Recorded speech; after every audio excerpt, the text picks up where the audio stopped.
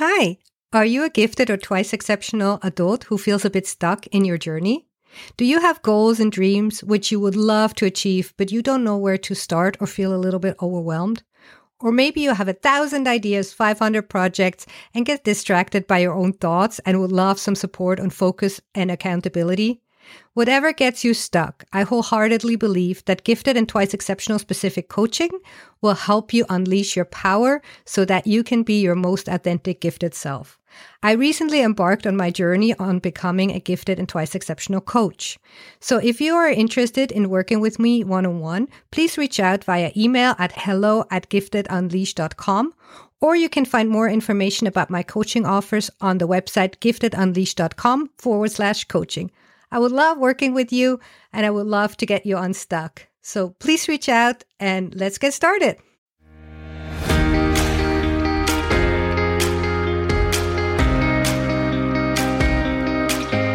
Hello and welcome to Unleash Monday, where we talk about the brain, especially the gifted brain, and how does it affect our thinking and experience of the world differently. There are a lot of stereotypes and stigma around giftedness, and I'm here to challenge those.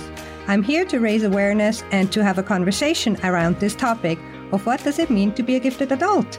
Common experience among gifted folks is that they feel out of place. They don't quite fit in. They are too sensitive, too intense, too emotional, too overexcitable, and too deep thinkers about the world and about themselves. So if you have been called too much about anything, then this show is for you. My name is Nadia. I'm too loud, too colorful, too bubbly, too bossy, and I love to talk too much. So welcome to my world, and I'm so happy you are here. Hi, happy Monday. I hope you got some rest over the weekend and were able to recharge your batteries and have energy to start this week. To make your Monday a bit more fun and interesting, I have a new episode for you. Today, I share with you the conversation I had with Bayo. Bayo and I met on LinkedIn, and it's such a beautiful example how you can meet people from across the globe from the comfort of your home. Bayo grew up and lives in Nigeria, and the connection cut in and out a few times, but we still managed to have a very amazing conversation. And Bayo sharing his experience growing up in northern Nigeria. And he only learned very recently that there's nothing wrong with him, but he's simply neurodivergent, but he didn't know. And it caused a lot of problems for him growing up. But now that he found out, he got some answers and he's here to inspire and empower other people. And so I don't want to share his story. Let's hear it from him himself. Without further ado, here's Bayo Moses. Welcome, Bayo. I'm so excited to have you on the show today. Thank you so much, Nadia. It's my pleasure. It's such a great delight to be here. So I know everybody coming on this podcast has a story, and let's just start with yours. You are currently in Nigeria, and I think that's where you grew up. Do you want to share a little bit who you are, where you grew up, how was growing up for you? Okay, so my name is Bayo Moses, and I grew up in a rural part of northern Nigeria. Now, one of the things about the Nigerian rural area is that education is not so great. So my parent told me a story when I was a kid that made me realize that there's something different about me. So the story is kind of fuzzy in my mind. I can't remember everything about it. But they told me how that's from infant. When I was a baby, there was signs that this person is a bit different. So they spent a lot of money when I was a child just to get me to learn how to read. Up till when I was in primary 3, that's elementary school, I couldn't even read the alphabet very well. Surprisingly, within 2-3 months when I was in primary 3, when I started taking books to look at on my own, I learned how to read myself. Nobody taught me. So later when I grew up, I could tell that what was wrong then was not my brain. What was wrong was the teaching method, one. And then secondly, I realized that when I start learning from a place of interest, I also realized that I learn more when there is a recognizable pattern to something. especially when somebody who is delivering the teaching experience pays attention to following a set pattern, whether consciously or unconsciously. So I've always realized that I fall in love with teachers who present their lessons that way. So when I started learning how to read, it was more like I was trying to recognize patterns. I would see that, okay, there are words with 2 letters, there are words with 3 letters, there are words with 5 letters, and there's always like a rhythm to them. Some of these things, we call them phonemes, right? So that's what I started saying. And that's how I just learned how to read on my own. And then I had an elder brother who was giving me corrections. I would read out loud to him. I was giving me corrections. So even till today, I love to read out loud. It's just an experience for me. Wow, you said it so beautifully that there's nothing wrong with you, but there's something was wrong with the teaching method. As you said, you just needed a different approach and you taught yourself. Wow. And I was just a kid, I don't know how many years then, around 7 or 8. How is school, your further education, and your connection with your classmates? Wow, that one is what I would call the thorn in my flesh or the bane of all my life, like since I was a child. Now, up to just a few years ago, if I had to talk this story, I would tear up. The reason is because I never knew I was autistic.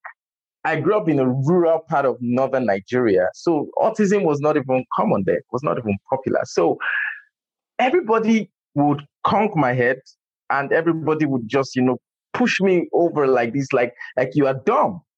And one of the things people repeatedly told me from childhood till today, till tomorrow is you are different. They always tell me that. So it was a constant reminder. Now, 2 things happened that stand out for me throughout my childhood. Number one, I couldn't connect with people who were my peers. Incidentally, I connected beautifully or well with people who were way older than me. Some of them were twice my age. Like when I was 15, a lot of my friends were in their 30s, in their late 20s. So I realized that when I'm talking with people who were my peer group, my age mates, I didn't find what they were saying interesting. So I always sounded different. I always thought differently. The whole thing was always different. For example, I never dated once because it just couldn't work. I couldn't even flow with ladies. I couldn't flow with guys. So the first thing I stood out was that I always assumed something was wrong with me. Then the second thing that stood out later in life is I realized that nothing was wrong with me. I was just with the wrong audience. That's what I realized. I realized that I am not the kind of person who knows how to gist. I don't know. There's something we call gist in Nigeria, just like saying chit chat. Doesn't really interest me. What interests me are concept, abstract knowledge, So at an early age, I'm not a science student, but at an early age, I fell in love with geography. I fell in love with science. I fell in love with psychology. I fell in love with philosophy. I mean, as a teenager, I was reading big books in libraries. And when I met people who were way older than me, I was like in junior secondary school, but I was talking to people who had master's degree. I found that I could relate easily with them. I would go to the campus and stay in a medical class. And I was not even done with secondary school. And I couldn't understand everything, of course, but I could relate with some of the concepts. So the more I approached life that way, I found out that life was fun. I found out that there was nothing wrong with me, and I just flowed with it. So I generally interacted with people way older than me, and that's how I just scaled through childhood. But the social aspect on the other side was a terrible problem. It was difficult. There was a lot of bullying and there was a lot of self-doubt. There was a lot of constantly assuming things were wrong with you. And again, I used to think something was wrong with my hearing because it seems like my hearing doesn't work like most people. One of the ways I found out is that when I listen to music, I seem to pick out things that not everybody is picking. Maybe that's how I fell in love with poetry. And over time growing up, I realized that if you're just playing an instrument, it makes meaning to me, not just as rhythm, but like I could almost interpret them in feelings. When I see colors, I'm not just looking at the hue. There seems to be a life, a sort of feeling, an emotion that comes out of it and pours on me. So a color can make me upset. Some colors can make me anxious. Some colors can make me just serene, just calm and cool, So I realized that light had an overwhelming effect on me, especially bright light.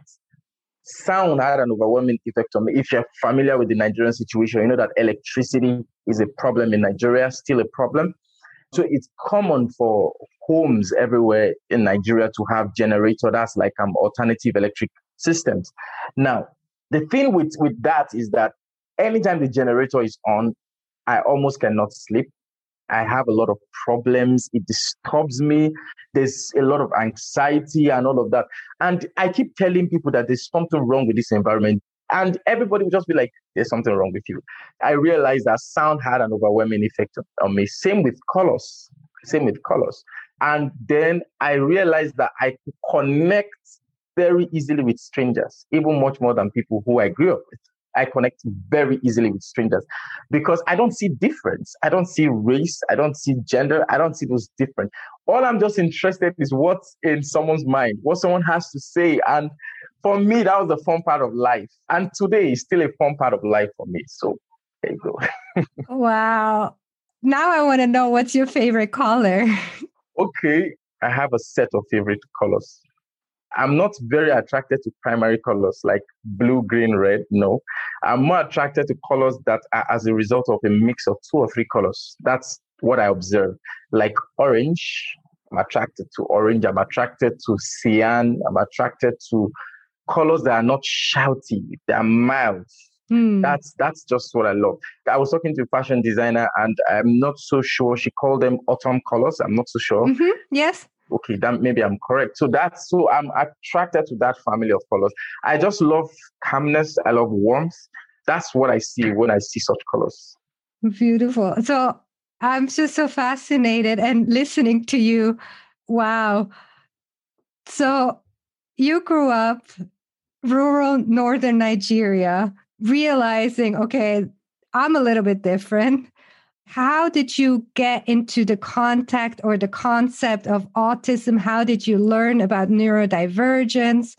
As you said, in Nigeria, it's not really a topic. And if there is a topic, there's probably also prejudice, stigmatization. What's the perception of autism in Nigeria? And how did you find out that you're on the spectrum? And what does it mean for you?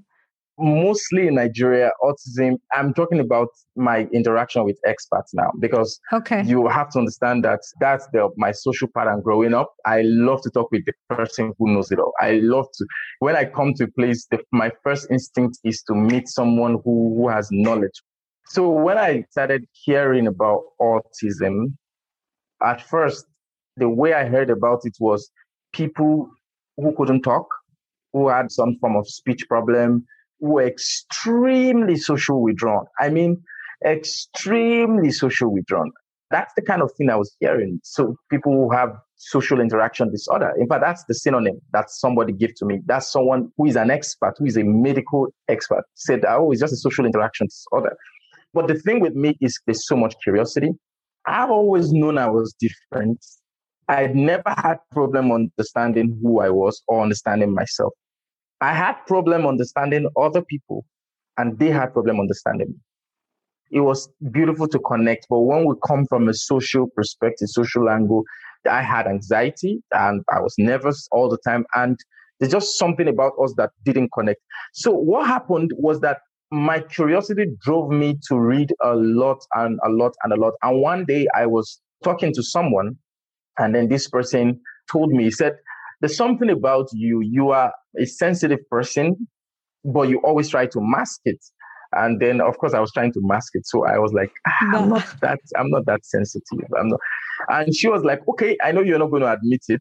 And this woman is way older than me. As a matter of fact, she has a son that is exactly my age. So you can imagine. So she was like, did you have troubles like this growing up? Wait a minute. Okay. I said, I want to hear more. And then she was like, okay. And then she kept asking questions. I realized that she was just describing me in a summary, in a nutshell. And then she told me that she has a 27-year-old son. I'm 27, going to 28. She has a son like that who was born autistic. And she described this guy's life, his upbringing, his interests today. And I realized there is more similarities between us than there are differences. So I looked it up, and then I took a test, and then I met someone who was an expert. And then the person, I didn't do an official diagnosis, but the person, I took an actual test, you understand, a test for autistic people. And I was shocked. I had a lot of normal people take the test, I was like way up, like it's certain that I had autism. Then I had a lot of normal people around me take the test, and they were, where I was scoring like maybe 50, 60, 70, they were scoring like 10, 5, 15. And I realized that it's not a coincidence. So I talked with a few people who are neurodivergent clearly, and they have helped a lot of neurodivergent people. And the patterns, the similarities was just so. In fact, I felt at home talking to people who finally understood my difference. And then I Googled about it. I realized that there are a lot of celebrities, a lot of popular people who are on the spectrum. I read up on their life story. I noticed the social experience is usually the same, although the personal experience is divergent for many people. The personal experience varies, but the social context, the social experience is usually the same. That's when I just started looking for people who might belong to the same community with. And that's the journey so far. But it's a recent discovery. I mean, as recent as just a few months ago. But all along, I knew I was different. Wow. And you said like only a couple of months. How has it changed your perception of the world, about yourself, about what did it do for you? Did it empower you? It definitely did. It definitely empowered me. Now, the first thing that happened to me was I was broken in like split seconds. I felt shattered. Then instantly, at the same time, I felt comforted because I realized that all along, I knew there was nothing wrong with me, but this was like an actual confirmation that there is nothing wrong with you. You're just different. And I'm someone who has always been advocating for difference. Now, I know that the word difference is just a word. It can have a negative connotation and at the same time a positive connotation. But I'm talking about the kind of difference that promotes creativity, the kind of difference that encourages a different perspective. Like I love to tell people, for years now, I've always told people, I am not a writer. I am more of a rewriter. Because the whole journey for me, like I tell people, when you write something for the first time, it's usually for yourself. You have to rewrite it for it to now be for the audience. So I am more of a rewriter because I've always been fascinated with the whole idea of taking a second look at things.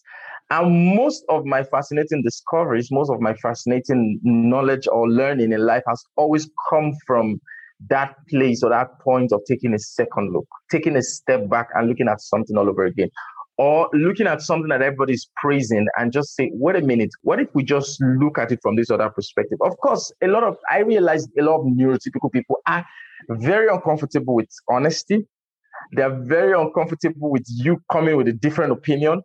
Now, a lot of leadership problems that described in most leadership books, I'm sorry to say they are very highly common with neurotypical leaders. I'm sorry to say, I mean no offense, but I'm just trying to get at something. So, and many of the suggestions that come in, especially if you read business books and leadership books, thinking out of the box, seeing things from a different perspective and all of that, being a team person and all of these many suggestions that are coming to a very great extent are things that we neurodivergent people find comfortable. So having an actual confirmation that I am autistic. Now, it's not just about the autism. It's about the fact that I am neurodivergent. That felt more like a hidden superpower. It felt more like a secret asset. And I realized that I could even use this to my advantage when talking to people. Because I've always loved things that tickled people's fancies, things that stirred up curiosity and conversations. That I've always loved that. In fact, sometimes I can deliver late on a job just because I'm having an interesting conversation, although I've learned to be more disciplined with that lately. But the whole idea is that suddenly I found something that we could always talk around. And it was so beautiful. It was so beautiful. So like I would want to tell anybody out there who is in my shoes, being neurodivergent is not a curse. Being neurodivergent is not a problem that needs fixing. It's not a disease that needs curing. And then not fitting in socially can be a pain and at the same time can work for your advantage. It depends on how you approach it. And I know along the conversation, I'm going to be sharing a few tips that I have learned in just these few short months of my discovery of being neurodivergent. And I believe it's going to really help someone out there. So Please there you share the tips. Don't let us waiting. Wow. One of the things I want to say is that having a natural ability to take a second look at things is a superpower. Now, one of the problems that the human condition struggles with that unfortunately is very incurable, in the actual sense of it, it's not supposed to be a problem, but let's just call it the human situation. It's unconscious bias. We all have that.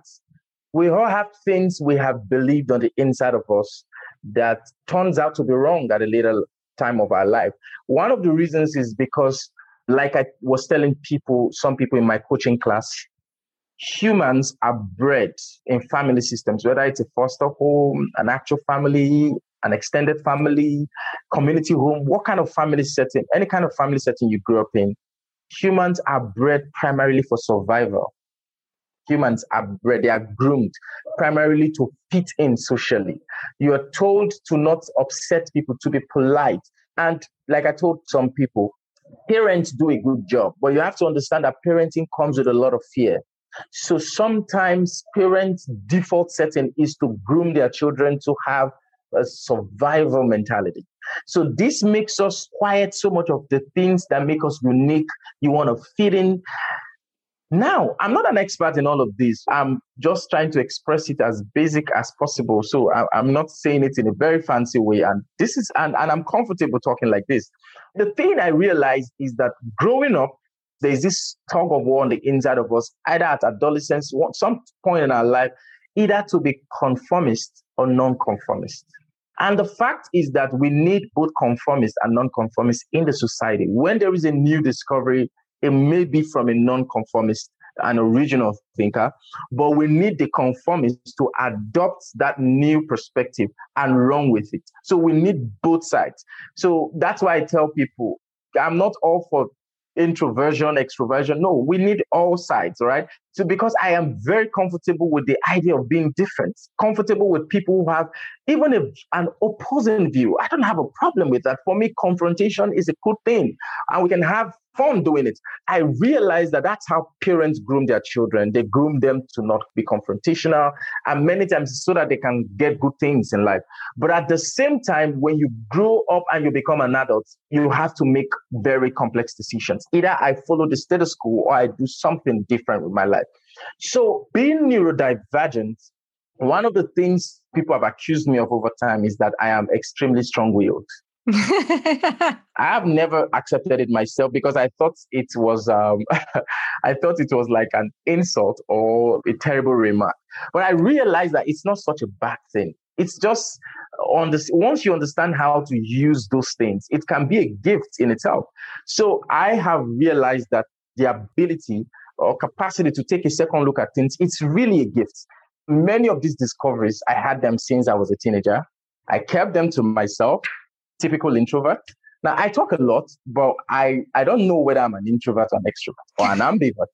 And I told you, I stopped caring about such things. I just care about relating with people, making a difference in the world, and I'm satisfied with that. But I know I keep most things to myself, but I talk when I find the conversation really interesting, and I can talk for hours. So this is what I realized even at a very young age. Sometimes making a difference in the world starts with seeing the world a little differently. Let me just say this. A different perspective is not actually always a final solution, but it's surely a good step in a promising direction. So once I realized that, I found out that I could use both to my personal advantage in life and also as a way of making a positive impact on others. So I grew up typically feeling different, thinking different. Sometimes I feel something towards a thing or a situation. And then once I just say it, everybody's looking at me like, dude, you're weird. Like, you're crazy. And I'm usually the last person in the room to figure out what the joke means sometimes. So I realized that there's just so many unspoken social rules. Life is very difficult to live. It doesn't even come with a manual. And I usually ask myself, how do normal people figure out all these things? The world is adjusted or is set such that it accommodates a lot of neurotypical ways of living, ways of interaction, and ways of seeing problems. And thank God for where we arrived as a race, as the entire human race. But I think it's about going forward from where we are right now. And we could use a little bit of difference to the perspective, to the things that are happening around. So that's why I tell people sometimes making a difference starts with seeing the world a little differently. And then I grew up typically thinking different, learning a different way, socially behaving differently, understanding things differently.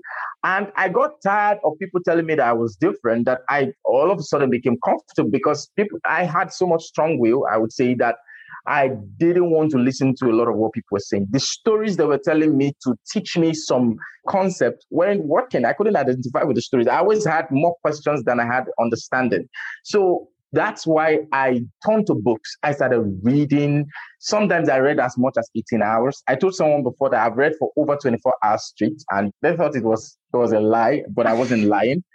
Sometimes I am comfortable staying in my room for 3-4 days in a stretch, and I've not even opened the door. So long as everything I need is in the house, just a few phone calls and I'm good. I'm good. And at most, just 2 or 3 people. I'm comfortable talking with only 2-3 people for a whole year, and I'm cool as long as we can have great conversations. So I'm just trying to give you a little into my journey of self-awareness. And one of the things about self-awareness for me, because it can be really frustrating when you discover you are autistic or neurodivergent in the ways that we discover. And when you don't have the right support system, most people tell you you're different. It can be hard surviving. It can be hard coping because we are social beings as humans. Many times it doesn't work to our advantage, especially neurodivergent people, the fact that we are social beings, but we can make it work to our advantage. So I realized that self-awareness, of course, self-awareness is a good thing. It's a step toward better goal setting and goal achieving. But most people have had troubles even going through a self-awareness journey. They've had a lot of troubles. One of the reasons is because of how we teach self-awareness and how we are focused on it. Now, we normally think of self-awareness as a thing that leads to happiness. But the truth is, in and of itself, self-awareness doesn't really lead to happiness. Because I believe self-awareness, just like the name implied, is about self-help. It's about improving yourself. And that's what makes it a bit difficult. Because lately, a lot of people are coming around to the understanding of the fact that helping yourself is sometimes counterproductive. And most people are coming to realize that self-awareness routines, a lot of the times, can lead to burnout. It doesn't necessarily determine more happiness. That's why I started advocating for a new concept. I have never heard it anywhere. I just developed it. I just coined it. Who cares, by the way? So I just called it purpose-driven self-awareness. It's a way of rethinking self-awareness entirely. That means you're trying to teach people with like I told you, taking a second look at things. So self-awareness is good, knowing yourself, knowing your strength, improving yourself and all that. But if the ultimate picture is self-help, I feel it never leads to fulfillment. I feel purpose-driven self-awareness is a much more fun way to look at it. It's vibrant, it's adventurous, it's thrilling, you understand? And it comes with its complexities because for me, one of the things that defines fun for me, that describes fun, is complexity. The fact that we don't understand something and the fact that we're trying to understand it. And in the process, we are learning a lot of things about ourselves. It looks like we're trying to decipher something and then we discover something new about who we are and how we think. And then we solve that problem. And then there's a new problem that develops. And then we suddenly need more views, more perspective. All of that kind of thing for me is what I define as fun. So I believe that purpose is about focusing on meaning in helping others. Focusing on the meaning that you find when you focus on helping others. That's where the happiness really comes from. And a lot of people are coming to align with the thoughts that helping others is much more rewarding, much more productive on a long term, of course, than self-help. So when we rethink self-awareness from a purpose-driven perspective, from a functional perspective, it leads to more happiness in the end. I always say to how personal is personal development? When we say personal development, how personal is it in reality? If you look at it, personal development is personal in the sense that I should take charge, I should take responsibility in developing myself, all of that. That's actually Good. That makes a lot of sense. But when it comes to the end goal, personal development is not really personal. It's not really personal. I discover my strengths. I discover who I am while focusing on using it to help others. And this perspective, if you ask me, is a better way to live life, is a much more fun way to approach daily problems, daily circumstances. It's a much more way to interact with people. So I figured out that if we combined the both of them effectively, we could start to talk more about purpose-driven self-awareness, or as I like to put it, self-awareness on a mission that's helping others. And I like to tell people it's personal development for corporate advancement. So it's not personal development that makes it fun. What makes it fun is the reason I am doing it. And that is for corporate advancement. I mean, I could go on and on and on and on and on, but all I'm just trying to hit on is that rethinking some of the things we thought we already knew and understood is a very beautiful and adventurous mission for me. Can I ask you a question? Please do. Have you heard of the term twice exceptional before? I haven't, and I'm glad to learn about it for the first time. So tell me about it. So that's basically people who are intellectually gifted and have a learning difference or something. So basically gifted plus ADHD plus autism plus something. And hearing you speak about complexity and that's your definition of fun.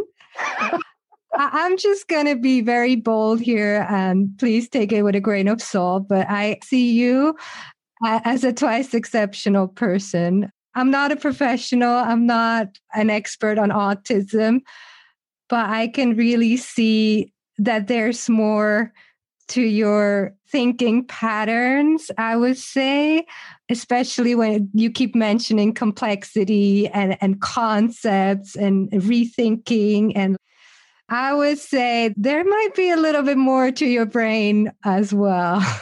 I'm happy to find out along the way. I haven't taken an IQ test mostly because I failed a lot in mathematics growing up in school. Yes, same here. Now, let me tell you something funny. Even addition is still a complex thing for me. Now, not because I'm not someone that loves numbers a lot. I don't know why. Because when I see numbers, I try to look for the patterns. I try to look for the theoretical concepts behind all of these things. Like someone was talking to me about a mathematical concept, and I asked him, I said, who originated that concept? Where did it start? And they were like, who cares? Let me just show you the formula, how to solve it. I'm like, no. Let's go way back. Let's go way back. Let's try to follow the journey, the development. So that's what I care about. And most mathematics people, they just care about the bottom line. And I am more of a process person. I'm more of a systems person. So that's why I've always been scared of IQ tests. No, I'm not saying you should do an IQ test. Please don't go and do an IQ test. That's always what people say, like, oh, I need to do an IQ test. I'm like, no, you don't. Especially what I learned so far as an adult. When you take an IQ test as a child, they compare you to a different age group. Like if you can do math when you're 10 years old, they compare you to a 12-year-old. But as you said, when you're 25 and 30, there shouldn't be a difference, right? Yeah, so you cannot compare. So it's more difficult to measure IQ as an adult. Also, IQ measures something, but it doesn't show the whole complexity of what is intelligence. It's just a tiny piece of intelligence, but there's much more going on. And if you want, I can send you a link to a very good book.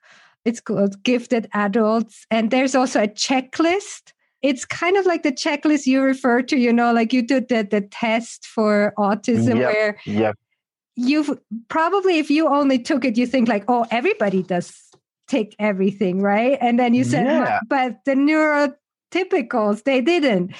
They didn't. Like 90% of everything on the list for them, they couldn't even take it. Exactly. And so for me, that was also some of the lists that I took for gifted people. It's like, but that, like everybody, this cannot be a test. This is like normal. Sure. And then I actually gave it to people that are not on the gifted side, and they didn't tick all the boxes. So it's really interesting to see, not to confuse you more, but more maybe to give you more answers or more stimulus for your brain. Yeah, sure. I have always been a fan of the way you explain things. Now, the reason is because this is what I love about listening to you. I try to listen to some of your podcasts, not all of them, but I listen to some. Now, there was this particular episode where you were talking about the difference between therapy and coaching. Yes. You talked about how therapy is about solving something from the past, Yes. and it's about the present, whereas coaching is about dealing with something in the present and it's about the future. So when you made all of those comparisons, now that's the typical way I learn. Just like you just summed up the whole wisdom around therapy and coaching, and then you just gave it to me in a nutshell. And that's actually my life mission, because I realize that there's a lot of complex things we teach out there that doesn't work. Either we don't appreciate the complexities there are to those things, or when we finally arrive at the complexities, we don't now know how to simplify them. And we have to appreciate the place of simplicity. Like I told you, it's not about being one-sided. Complexity on one hand, simplicity on the other hand. And most people talk about balance. I don't tell people to balance things, because you don't need to balance things. Things are balanced the way they are. We just need to find what the balance is. We just need to actually understand. And sometimes it starts with appreciation. Before we end this interview, I would like to hear about what you do as a coach for writing, or as you say, rewriting. And you're also an editor. Yes. Tell us what you do and where people can find you. The best place you can find me, the easiest place, is LinkedIn. My name is Bayo Moses on LinkedIn, and send me a chat. I typically reply within a few minutes. On my LinkedIn profile, you can find my personal email. Right now, I don't have a website because I'm not all that businessy. So I'm trying to secure a partnership with someone else who is going to run all that aspect. And then we're going to put up a website and all of that. But I am a nonfiction expert. I help people, especially first-time authors, who have a message to tell. And most times I focus on books that are about change, about shifting the humanity forward. I love books that are conversation driven. It's about bringing a new thought, a new perspective. It's about rethinking something. I love books like that. So I am an editor. I'm an editor, a developmental editor. I help people clarify their book-worthy idea and help them. I show them a process by which they can create their first draft, turn it into a high-impact manuscript, and then publish it in a professional way. That's just a summary of what I do. But there's a whole process to it, and it's always fun. It's always fun. Wow. I love that. And if I have an idea of a book, I'm sure I'm going to come to you and ask you for help. And I already have a few people that told me they want to write books, and I'm totally going to send them your way. Definitely. It's amazing. It's always an amazing experience. And one of the things I have realized is that one of the ways to transform the human mind, one of the best ways is a book. Because a book is about showing perspective, and it's about evidence telling. You're not just saying this is true because I experienced it, or this is true because it happened to me, or because I thought it is true. It's you're trying to say, okay, here are the facts. So you allow people the time they need to assimilate. You show them. That's one of the things I do, by the way, help people understand that it's not about just writing your story and your ideas.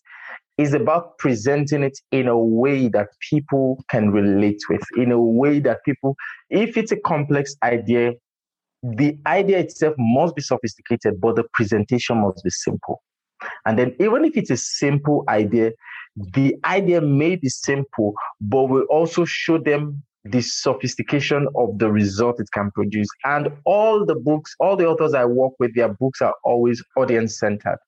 It's a new way to approach writing. Write in a way that helps the audience or the reader shift from a certain point A to a certain point. That's why if you go on my LinkedIn, my introduction says writing is about change. You found something that changed you, and now you want to share your story, your ideas, or your insights with the world so that others can find the same thing and change also and be transformed. So transformative writing is the best I can think of. That's what we do, basically. And I love this story so much because we started an hour ago and you said, I had difficulties learning how to read in school, in the typical school system. And now you help people publish their books. And yes, definitely. it's amazing. It is. Is there anything else you want people to know? Is there anything else you want to share? Is there something you wish people knew or something you wish you knew earlier? Okay, one of the things I wished I knew earlier, I'll try to be brief, by the way. One of the things I wished I knew earlier as a teenager is to just know if I heard someone older than me, someone I looked up to, like a mentor, someone that could have just told me that you are okay just the way you are. There's nothing wrong with you. There's nothing wrong with how you were born. There's nothing wrong with how you think. There's nothing wrong with you. You don't need to be different or be a certain way for you to be a good human being, for you to find happiness in life. And then if I realize that my happiness is not tied to social validation, it's not tied to people's opinions, I would have been more at peace with myself. And recently, that's one of the things I've added to my coaching program, how to let people be at peace with themselves. If you like talking about a certain thing and people don't like hearing, they always tell you this is bullshit and all of that. The problem may not be you. The problem may not be the topic.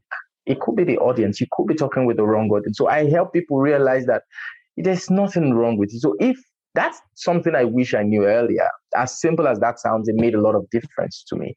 And then if there's something I really want people to learn, especially gifted people, is we have a lot of problems as gifted people, a lot of anxiety, a lot of emotional and psychological troubles. And in my opinion, a lot of it comes from focusing on yourself. That's why I teach people self-awareness that is purpose-driven. Sometimes you need to realize that the best way to help yourself is to help others. The best way to really help yourself. That's why, like I was telling someone, what's the best version of myself I see in the next 2 years, in the next 5 years? And I said to the person, someone who is special. And what's my definition of special? Someone that people find you to be fun. They find you to be, that it's fun to be with you. That's my definition. Now, notice that it's not about fun now. It's about people finding that you're fun to be with. That means you are focused on others. Now, it doesn't matter whether you are a genius or not. The most important thing is that you are helping people.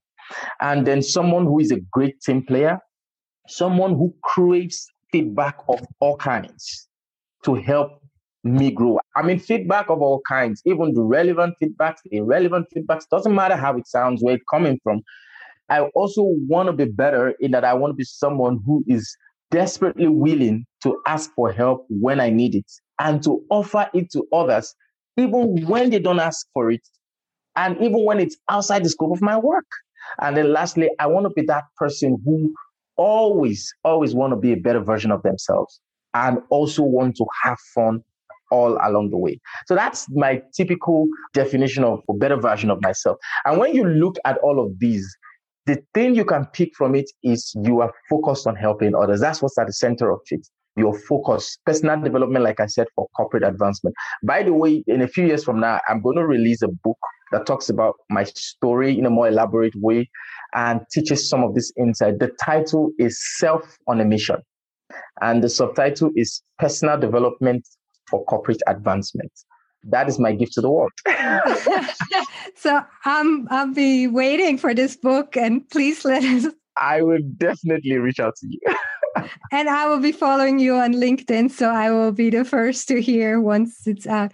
I just want to say thank you so much for sharing. It's my pleasure. And all the best, obviously, to you. And we're going to stay in contact. And thank you. Thank you. It's my pleasure, Nadia. Thank you so much. I hope you enjoyed this interview as much as I did. It's such a beautiful example how neurodiversity is present across the globe. And we really need to make an effort to empower and basically share this information so that other neurodivergent people learn about the causes of some of their issues. And I believe there's so many people out there in the world who do not know about this. I didn't know about this topic. And not knowing you doubt yourself, you question yourself, you think there's something wrong with you, because that's what people tell you. That's what is mirrored back to you. But once you find out that basically there's nothing wrong with you, you're just different in a way, you're just a little bit different, then it just gives you so much peace, inner peace and calm, and empowers you, and you can use your difference as a superpower to your strength. And I want to repeat that I'm not a therapist, I'm not a coach, I'm just somebody who found out about this topic.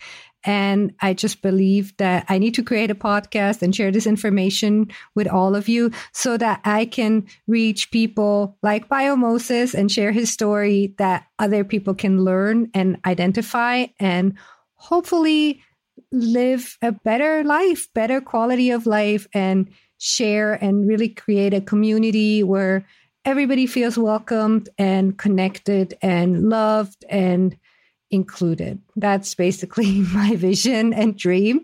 So yeah, I hope you take this episode, and if you know somebody who needs to hear this, who could profit from learning about this topic, please share. And again, please like, subscribe to the podcast on the platform you're listening to your podcast, because that helps the algorithm shares with people who are searching for the topic, and it will just create more visibility for the podcast. So that will really mean a lot. So thank you very much for listening, and I hope you got some inspiration from this episode, and I see you in 2 weeks. Bye.